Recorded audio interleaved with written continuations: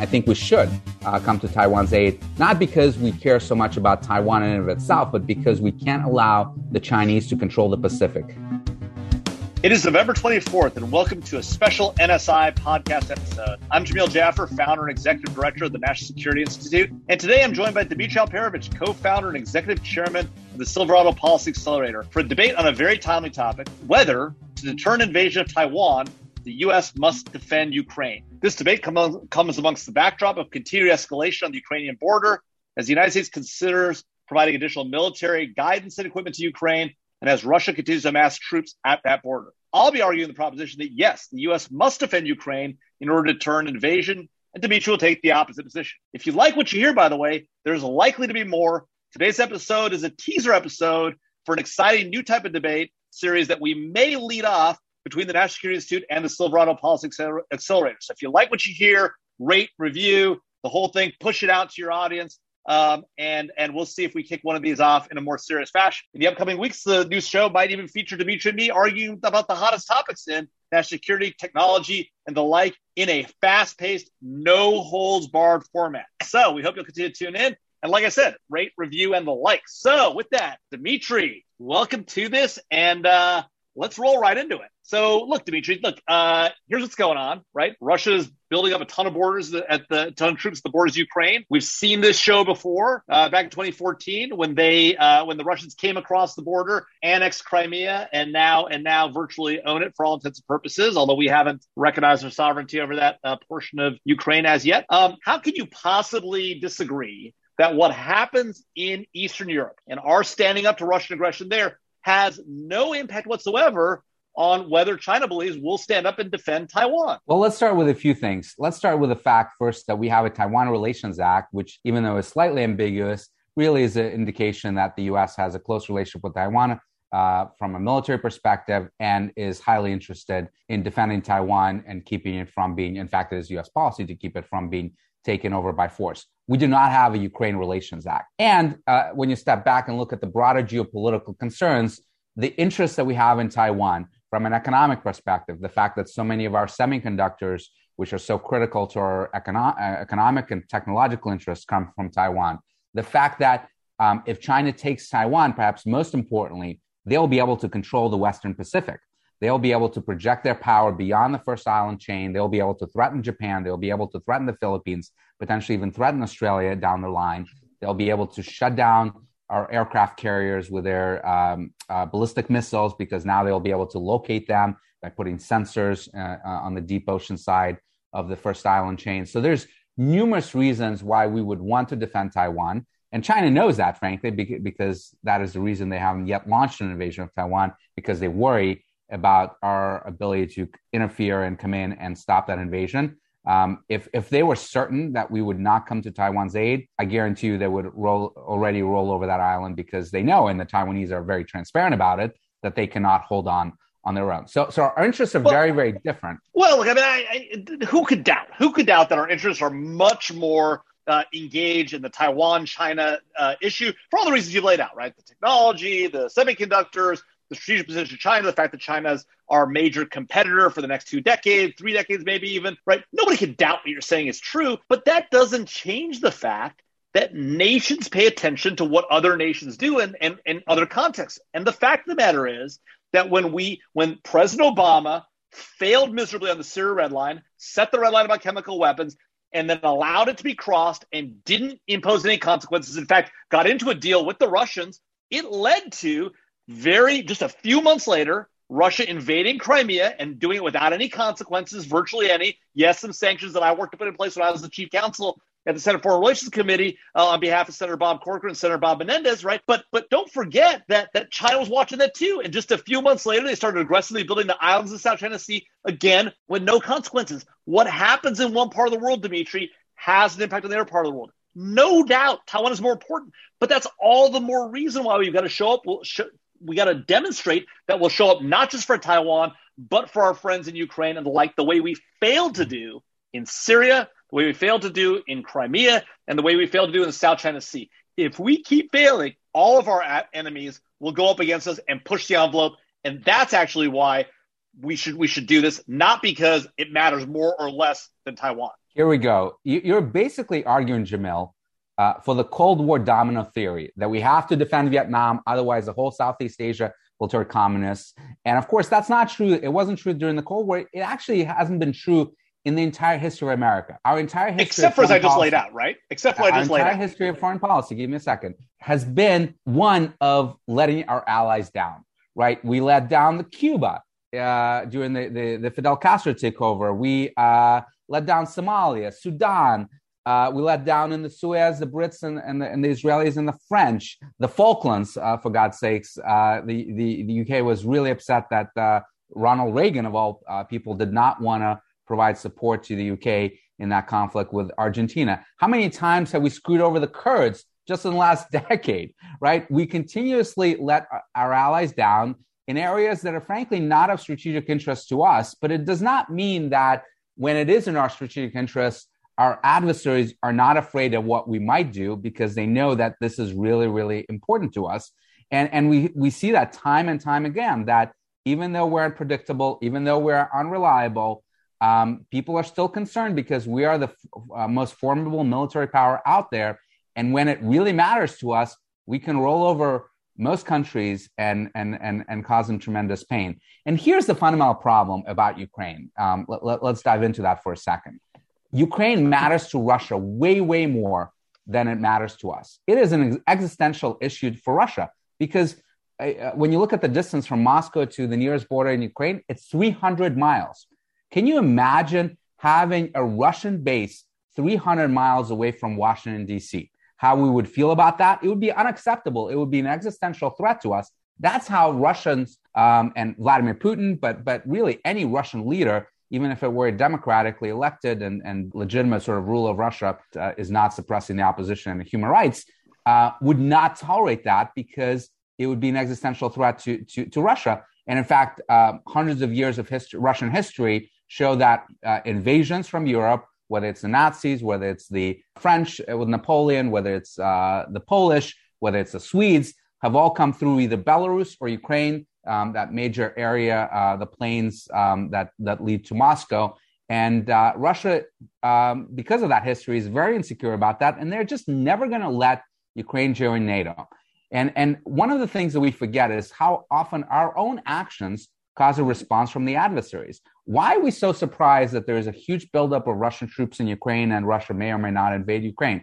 When only 4 weeks ago, you had Secretary of Defense Lloyd Austin, visiting Kiev and saying, we would be supportive of Kiev joining NATO. He might as well have thrown the red cloth at the bull because something like that is never going to be acceptable to Russia. Russia will invade and will fight to the death to prevent the scenario like that from happening. And it actually matters zero to us whether Ukraine is or is not in NATO.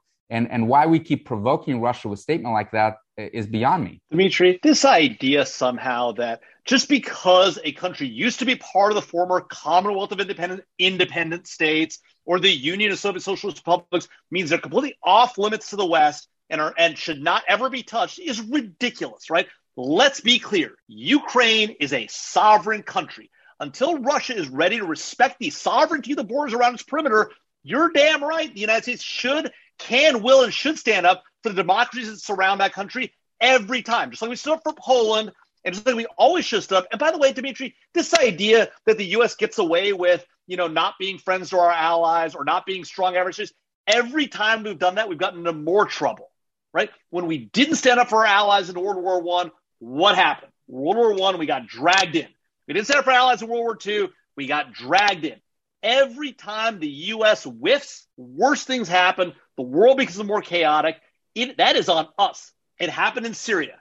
We set a red line. Nobody made us do that. We set it. When the world watched and saw we were unwilling to even stand up to a tin pot dictator like Bashar Assad and let the Russians have at it, right? And simply let them take advantage of us there with a fake deal on chemical weapons. What happened, right? Well, I don't actually disagree with you on the Syrian. I don't disagree with you, Jamil, on the Syria red line. The problem is that our rhetoric is often far ahead of what we're willing to do. And Syria red line was a perfect example of that. We should not be talking about Syrian red lines or defending Ukrainian sovereignty and territorial integrity if we don't mean it. And we clearly don't, because I don't think on either side of the aisle, Republicans or Democrats, are willing to send American soldiers to die for Ukraine. And guess who's willing to do that? Russians, because they view it as an existential threat. But that doesn't change the fact that they're violating the sovereignty of another nation, a nation that prefers to ally with us than Russia. The reason Russia is upset about NATO and about Ukraine has nothing to do with the fact that we made an announcement. That wasn't true back in 2014, right? What the whole reason they're upset is because it's part of their old power structure. And let's be clear, Vladimir Putin is just an unresolved Soviet apparatchik who's just back in power and wants to reestablish the Soviet Union. And until we say that is not going to happen, if you wanted to keep it, you should have kept it. When it all fell apart, too bad. Now they're sovereign countries. You can't just run around invading other countries. And if you do, you're going to pay a price for it. And the fact is the Ukrainians can't defend themselves. If we don't defend them and we don't help protect them, we don't give them the weapons, who will? If not us, who? If not now, when? We didn't do it in 2014. We saw what happened. We're going to let it happen again? Okay. Then all the spillover effects, including Taiwan, will be on your and the Biden administration's shoulders. That's on you. So I don't actually believe that Putin wants to recreate the Soviet Union. I think he wants to recreate the Soviet Union's sphere of influence. So certainly he wants the former republics, Baltics aside. I think Russians accept that the Baltics are gone forever. And they were only part of the Soviet Union for a relatively short period of time post-World War II. But the rest of the republics, Belarus, Ukraine, Kazakhstan, etc., no, they want to be influential. I don't think they want to own it because they don't want Ukraine as an economic basket case. The last thing they want is to take care of it. And they know that the population is pretty antagonistic towards Russia, so they may have an insurgency on their hands that they don't actually want to fight. But they certainly want to prevent Ukraine from joining NATO. And this thing about sovereignty, you don't actually mean that, Jamil, because when the shoe's on the other foot, we couldn't care less about sovereignty of other nations. When Cuba decided to allow the Soviet Union to place ballistic missiles, nuclear armed ballistic missiles on their territory, as it was their sovereign right, what do? We instituted a blockade of Cuba, which, by the way, is an act of war, to prevent that because we felt that was threatening to us and we are not going to let that happen. Russia views Ukraine just like we viewed Cuba back then, that they don't want this unsinkable carrier that is a NATO-supported country on their border that is 300 miles away from Moscow, just like we didn't want an unsinkable carrier in Cuba being an outpost of the Soviet Union with nuclear arms. Wait a minute. Nobody's talking about putting nuclear weapons in Ukraine. Let's be serious, right? You're totally expanding well beyond what we've ever talked about. A partnership for peace country, potentially becoming part of NATO, has nothing to do with basing rights, has nothing to do with nuclear weapons. That idea is a complete farce. And so the idea that you're sort of... hold on. It's not just partnership for peace. If we were talking about Americans putting Minuteman missiles in Ukraine, then you'd have an argument. That's not what was happening. Cuba has long been under Soviet influence, right? Russian influence today, right? Soviet influence before that. It was not until they started putting they started, by the way, building nuclear weapon sites and surface to air missiles to defend them before we got upset. And when they pulled those weapons out, we were back to normalcy. Yes, we tried to remove Castro, all that sort of stuff, right? No doubt that all happened. But this idea somehow that just them being in the sphere of influence was enough, that's what we're talking about here. We're talking about NATO membership. We're talking about expanding partnership with peace. What does NATO membership mean? To Russia, it means rights. NATO troops on their borders, and as they're in the Baltics today, as they're in Poland, as they're in Czech Republic, and they find that unacceptable. By the way, how would you feel, Jamil, if Mexico said to the Russians, hey, why don't you build a military base in Tijuana? Would we accept that? Mexico is a sovereign country. They can decide to do that, right? We'd be very upset, but we wouldn't be talking about invading Mexico. That's the problem, right, Dimitri? We'd be upset. We'd leverage our power. We'd yell about it. We'd be upset. We'd threaten the Mexicans with cutting out. I think we'd do more than that. Oh, you think we'd invade? We would go across the border and simply let's just add Mexico to Texas. Great. Are you serious? There's no, we have never done that in our history, but maybe we're going to start now, right? Maybe we're going to start invading the sovereign countries to our borders when the Soviets started. Did we invade Cuba? I don't remember us invading Cuba. We did. I mean, Texas, New Mexico, California used to be part of Mexico, right? So let's be honest about that. But if we want to, go ahead. I want to harken back to that. We're talking about the reasons why. You're talking about another power, right? Establishing relations. And again, let's be clear. Nobody's talking about basing rights. And nobody's talking about troops. Nobody's talking about nuclear weapons yet. Those are all the specters you've raised, right? Oh, and by the way, Russia is already surrounded by nations that are partnership for peace countries, right? So if we were going to cross that bridge, if that was all about invasions, why haven't we seen 50 invasions? They're taking advantage of the situation they think they can leverage because they don't think this administration, just like the administration before it and the administration before that, will really defend Ukraine. The real question on the table is not at all the former Soviet republics or NATO troops or nuclear weapons. This is about credibility. They didn't believe Barack Obama, and they were right. They don't believe Donald Trump when it came to the Middle East, and they were right. And now they're trying to see whether Joe Biden is serious, just like the Chinese are. And the question is, will they be right? But by that logic, Jamil, they didn't believe George W. Bush either because they invaded Georgia on his watch, and he did nothing. And they were right. And that was a mistake. I think everyone sees Georgia was a mistake. I think if you ask President Bush, he would tell you Georgia was a mistake. I think you tell President Obama, he would say Syria was a mistake. Well, maybe not. He seems to still think Syria was a win for him. I think everyone, all the rest of the planet would tell you Syria was a mistake, right? And so I guess what I'm trying to ask you, Dimitri, is having seen the history of these mistakes, why would we repeat them again? Why would we repeat the mistake of Georgia, the mistake of Syria, the mistake of Crimea, the mistake? Why repeat it? Because those countries, and listen, I want them to be democratic. I want them to be able to have independence from Russia and be able to chart their own destiny. But the reality is that we don't have the resources as Americans to defend them, that we are not willing, political resources for sure, to send troops to die for Ukraine. And that's clear. Over the last 4 administrations, Republicans and Democrats have not been willing to fight for countries that are not treaty allies, where we don't have core strategic interests like we do in Taiwan, because the American people would not tolerate it, not after the wars of Iraq and Afghanistan, and we know how they ended. And here's the reality on supplying weapons to Ukraine. Let's be very realistic. Russia can roll over Ukraine tomorrow if it wants to. It has long-range fires on the borders. It had grad rockets, 100,000 troops amassed on its borders. The entire Ukrainian army, the full military force, is about 255,000 people. They have 1,200 tanks. They have 1,600 pieces of artillery. They can destroy all the air bases, all the multiple launch rocket systems, all the artillery, literally in the first days of a conflict in Ukraine, and roll over them. And giving them Stinger missiles, giving them javelins is not going to stop that. And in fact, if you listen to the Kremlin, if you listen to Peskov, Putin's press secretary, they're saying that delivery of arms to Ukraine, delivery of Turkish drones to Ukraine that they're using against Donbass is what's provoking this, that they view the power balance shifting between Donbass and between Kiev, and that they are willing to intervene and make sure that that doesn't happen because they want to keep influence in eastern Ukraine. And our ability to supply arms is not going to change that dynamic, and is only going to escalate it and probably provoke an invasion. And we're certainly not willing to stand up for Ukraine. I mean, the last thing we need is to sacrifice another country that we're going to make promises to, like we did with the Syrian Red Line that you correctly mentioned, and then stab them in the back by not actually supporting them when Russian tanks do roll over across the border. And yet again, we're just changing the terms of debate. Nobody's talked about putting American troops in Ukraine, right, other than for military advising or training. Nobody's talking about putting American troops fighting on the front lines. That's never been a topic of debate. So let's not pretend like that's what's at stake here, right?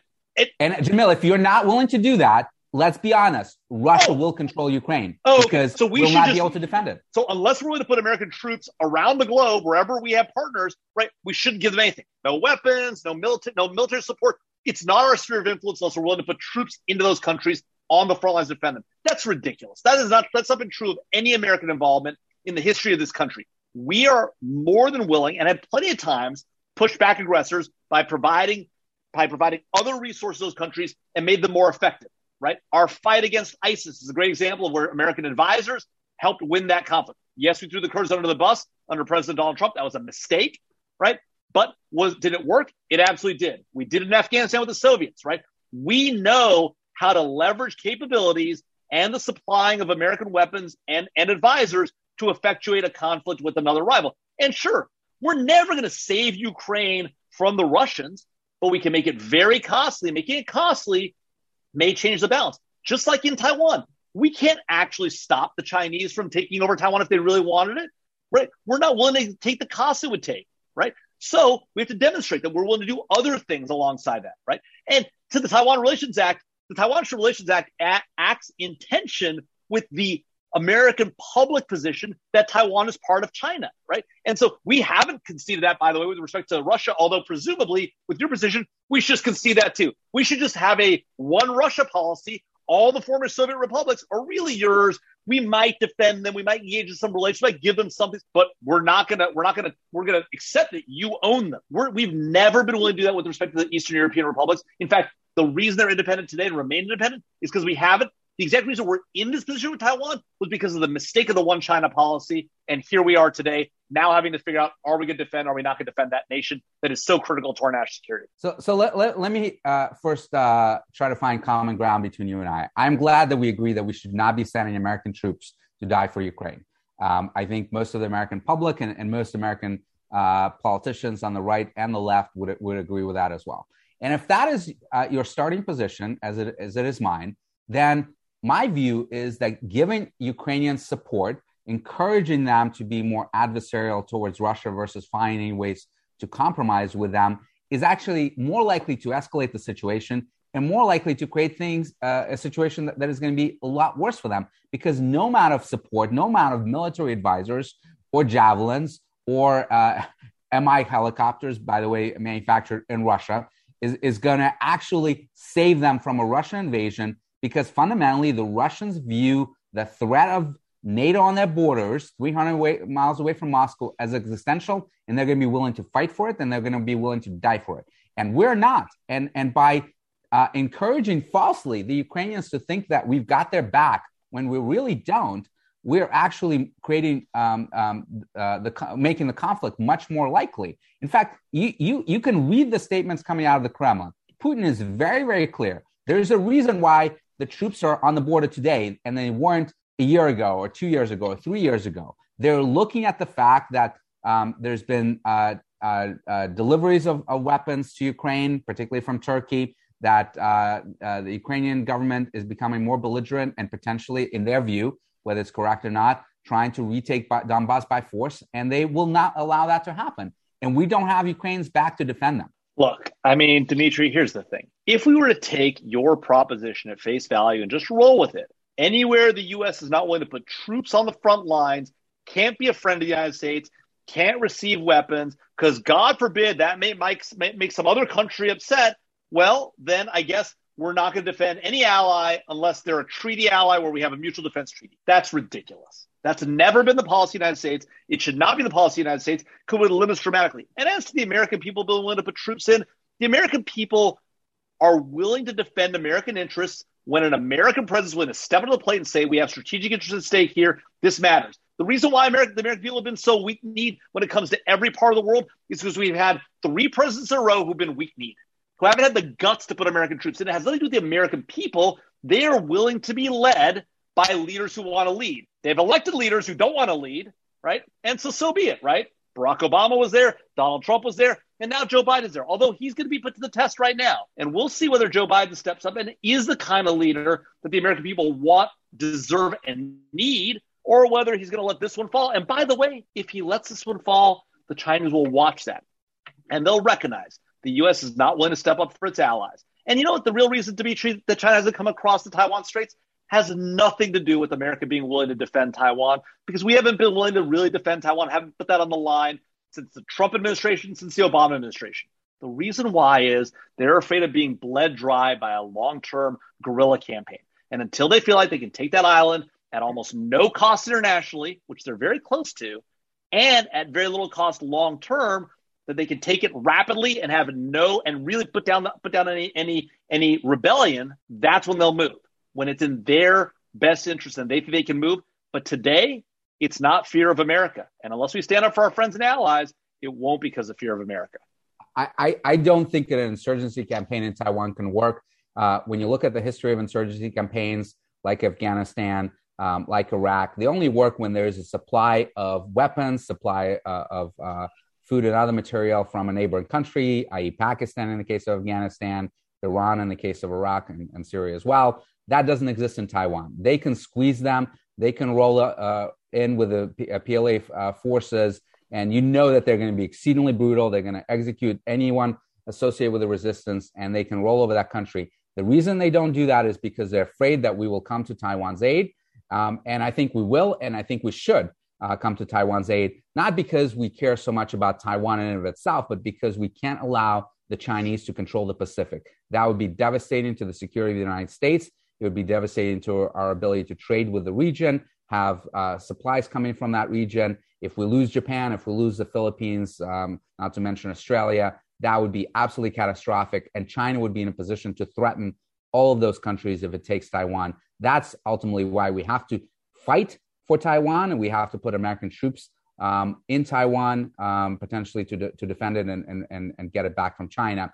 And that is a strategic case that the U.S. president, any president, should make to the American people about why Taiwan is critical. That case does not exist in Ukraine. It did not exist in Iraq. It did not exist in Vietnam. It did not exist in Afghanistan. And American people are tired of fighting wars that are not strategic to our interests and having Americans bleed and die for countries that fundamentally do not matter to us. Well, look, Dimitri, at least we can agree on Taiwan.